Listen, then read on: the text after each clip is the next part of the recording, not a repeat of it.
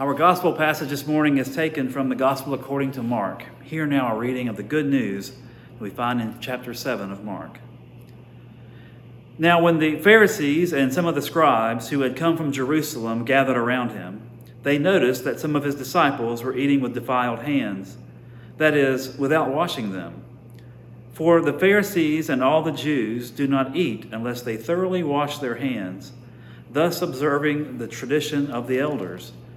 And they do not eat anything from the market unless they wash it. And there are also many other traditions that they observe, the washing of cups, pots, and bronze kettles. So the Pharisees and the scribes asked him, "Why do your disciples not live according to the tradition of the elders, but eat with defiled hands?" He said to them, "Isaiah prophesied rightly about you hypocrites, as it is written, 'This people honors me with their lips, but their hearts are far from me. In vain do they worship me, teaching human precepts as doctrines. You abandon the commandment of God and hold to human tradition.'" Then he called the crowd again and said to them, "Listen to me, all of you, and understand there is nothing outside a person that by going in can defile, but the things that come out are what defile. For it is written, for it is from within, from the human heart, that evil intentions come: fornication, theft, murder, adultery, avarice, wickedness, deceit, lasciviousness, envy, slander, pride, folly. All these evil things come from within, and they defile a person." And this is the word of God for us, the people of God. Thanks be to God. Well, good morning, and again, we just want to say thank you for choosing to worship with us this morning. Even as we continue to flex with the environment and the circumstances we find ourselves in, we've been adapting and flexing with COVID for well over a year, and now we find ourselves flexing yet again and in multiple ways to a hurricane, nature's forces. And so we just want to say thank you for choosing to be here and to worship with us, even in this virtual platform, because we see and we believe that as we gather, however we gather, that there where two or more gather, there we'll find Christ, and Christ will be present with us as we offer our worship and praise to God. As we continue this series that we're in, we've been able to bless so many things and so many ministries and people who serve and work and play and just live life to the best of their abilities, and they offer their work and their gifts and their talents back to God. And today we were able to pray and bless those who serve through the medical and health professions, those who serve as first responders, and those who serve through the military and police forces and fire departments, and those who serve as elected officials. It is a blessing that we are led by people, men and women, who will offer their gifts and their talents, their skills and expertise, and their whole beings to the governance and to the leadership of their community. For that we give thanks. Today, as we read this Mark passage, we read about this rather interesting passage as Jesus has this debate and argument with the Pharisees and the scribes. This is an ongoing thing, and in the Gospel of Mark, it ramps up really quickly, and it escalates rather exponentially. Mark wastes no time getting into the conflict between the religious leaders and Jesus Christ and his disciples. Chapter 7 of Mark, we find Jesus and his disciples as this forming community, this even as an image for the church, the early church, and us, that we are finding our way, that as the disciples find their way in the world, to be faithful, to be righteous and set apart, but yet be in the world, to be a light to the world. It's not always an easy task. It sounds easy enough, but it's just not easy. And we find their difficulty, we find their their confusion and their lack of understanding again and again in the Gospel of Mark. We find it here. In the Gospel of Mark, chapter 7, we find Jesus speaking to three different groups. And in the first group he is speaking to are those Pharisees and scribes, those religious leaders who have made their way from Jerusalem up to Galilee, where he is ministering and teaching and offering miracles, and it's just having this flourishing ministry and a growing community and followers. And it's so much so that people are beginning to hear about him, and his reputation begins to precede him, and people will meet him as he arrives. They would arrive before he did, so they could hear and see out of curiosity. Those who were ill or living with conditions, they would meet him there, hoping to be touched and healed. They wanted their loved ones, their friends, to see and hear this incredible rabbi, this teacher who had unbelievable gifts, divine gifts of healing and peace and comfort, and would teach with authority that was unparalleled and unheard of in the synagogues. And so as the people began to gather, the Pharisees and the scribes, out of curiosity, out of fear, out of concern, make their way to Galilee just to see and to challenge, to test Jesus, to see what all the fuss is about, and to hopefully catch him and trip him up and catch him in a trap. This passage opens up with the Pharisees and the scribes. This is who Jesus is talking to, and he calls them out in a very harsh manner when he says that Isaiah the prophet was correct when he spoke about you Pharisees and you scribes, you religious leaders, you hypocrites. How you will follow human traditions and devices and abandon God. This could not have sat well for those who it was aimed for, those Pharisees and scribes. Certainly, they were offended. The crowds that were gathering around wanted to understand. They wanted a judge. They wanted a measuring stick that they could hold and measure up to. They wanted something that was livable and doable, where they didn't find that through the Pharisees, the scribes, religious leaders of their day, who held impossible goals, impossible traditions.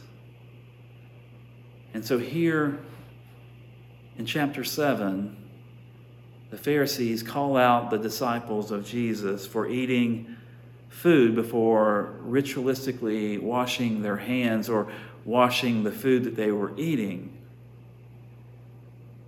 They said they're defiling themselves. They are making themselves unclean by eating unclean food and eating food with unclean hands.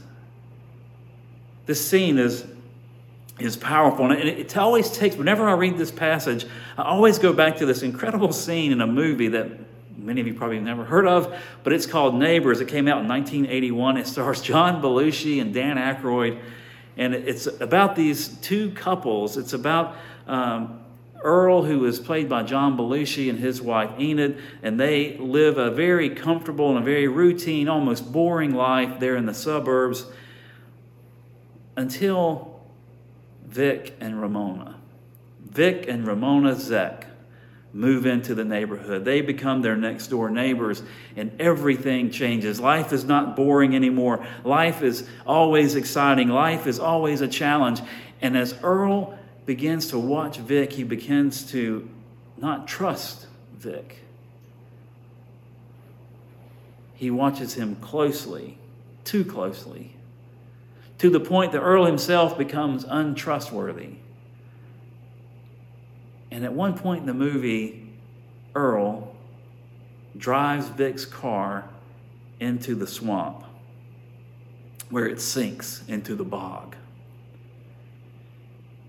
And at a point in the movie, Earl goes to Vic and visits him in his house, and they're sitting at the kitchen table. And Earl asks him, "Would you like some coffee?" And Earl says, "Yeah, I'd love some coffee." And so Vic takes 2 coffee mugs and sets them on the kitchen table. And there's one, right out of the dishwasher, sparkling clean mug. And then there's another mug that is completely filthy. It's dirty and grimy and obviously hasn't been washed in weeks.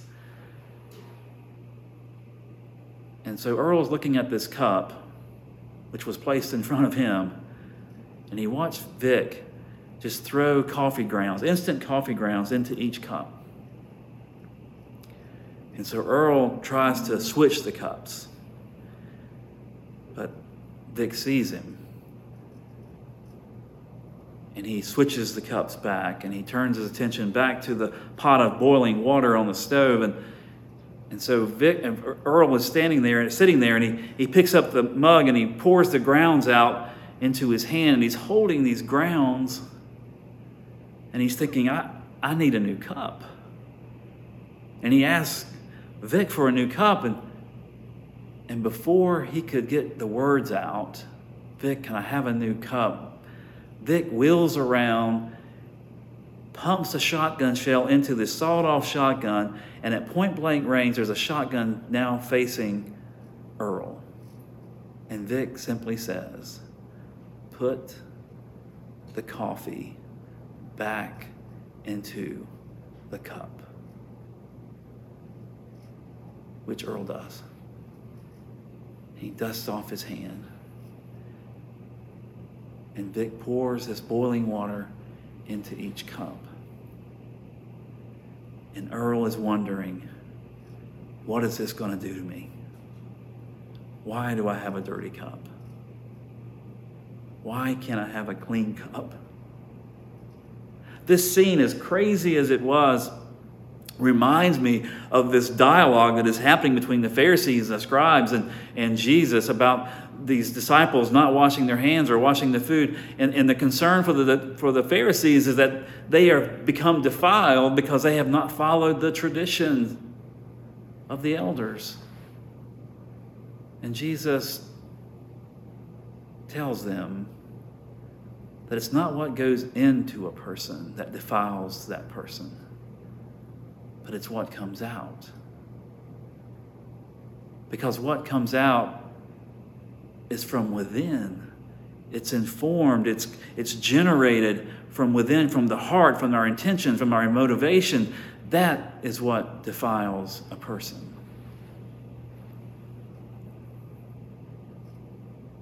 So we have these Pharisees and these scribes, and they've got these cups, and they're holding on to the clean cup, and they're giving the dirty cup to the masses. And they're telling the masses to put the coffee back into the cup.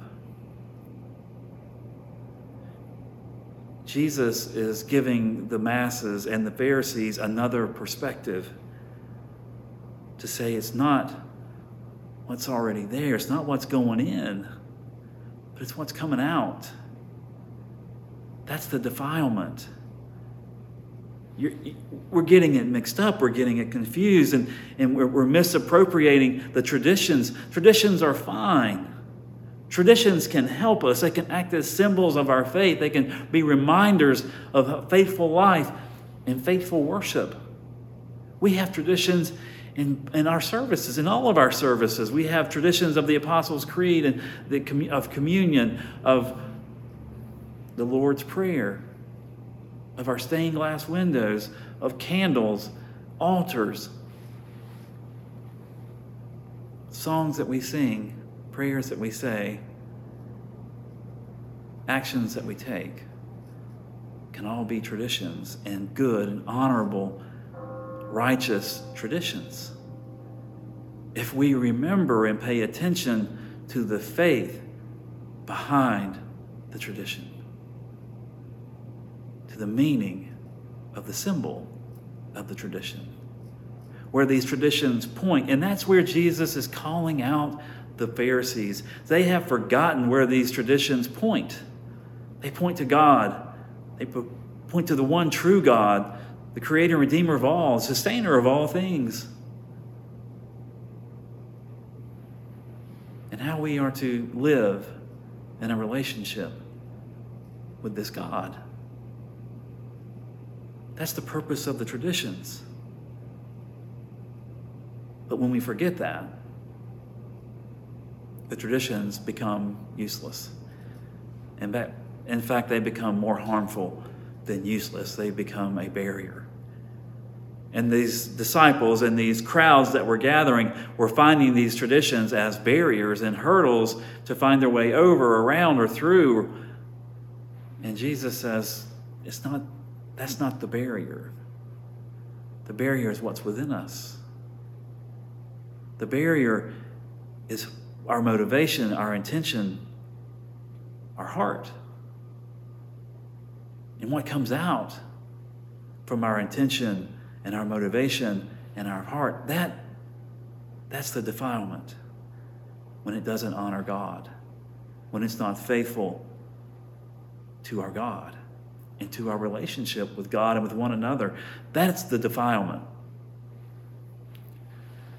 So in these conversations that Jesus has, first with the Pharisees and the scribes, who he calls hypocrites for misappropriating and their lack of teaching or improper teaching about tradition, and now to the crowds, the second conversation,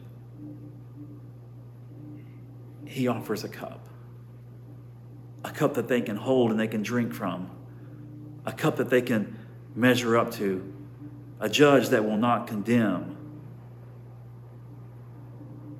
for faithful living, for proper intention, for righteous motivations.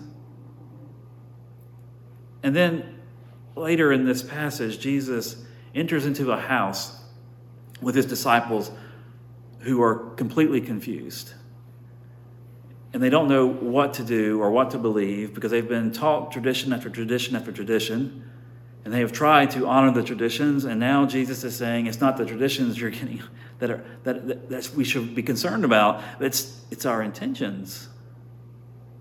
It's our heart. It's our relationship with God. That's our concern. And in their confusion, they're looking at their cups, and they're thinking, where do I put these coffee grounds? This passage is amazing for us. It's powerful for us as we consider the traditions that we live with. Traditions like the Apostles' Creed, the doxology, Gloria Patri, the Lord's Prayer, communion, baptism. As we think about what these traditions point to, who do these traditions point to? That is the point, the purpose. That's the intention and the motivation of the symbol of a tradition. And so I hope and I pray for us that as we move into the rest of our week and as we gather together as a community, as we live together as a community in the world, and we continue to flex and adapt as we have to from whether it's COVID or worldwide pandemic or a surge or a hurricane or any other circumstance, we find ourselves as a community living in a world that is broken and wants to have barriers in front of us, wants to place barriers in front of us, between one another, between us and God, between us and the world. And let us embrace the traditions that allow us and remind us of our call to be the church, to love God first, and to love our neighbor as ourselves. To know that what is within us is what's important. It's our intention and our motivation for relationship and how we live those relationships. That's the message in chapter 7, is how we are a community living in a world that will challenge us in ways that we expect in ways we would never expect. So my prayer and my hope for us as Ashland Place, for us as the church, is to remember the tradition and what's behind it, the relationship with God and with one another. And that will tell us how to live. In the name of the Father, the Son, and the Holy Spirit. Amen. Well, again, I want to say thank you for choosing to worship with us this morning, and we will be back in person on Labor Day weekend. That will be September the 5th, and look forward to seeing you face to face, or if you still need to be in the virtual platform, you'll see us face to face. So we look forward to next week, and if you have any questions about Ashland Place or our faith and their traditions that we follow and how we believe and live, you certainly are welcome to call us at any time during the week. And now I invite us to receive this benediction. Having heard the word read and proclaimed, let us depart from this time together to be God's people, the church, who live our lives from within, with intentions that are pure, motivations that are righteous, and relationships that are holy. In the name of the Father, and the Son, and the Holy Spirit. Amen.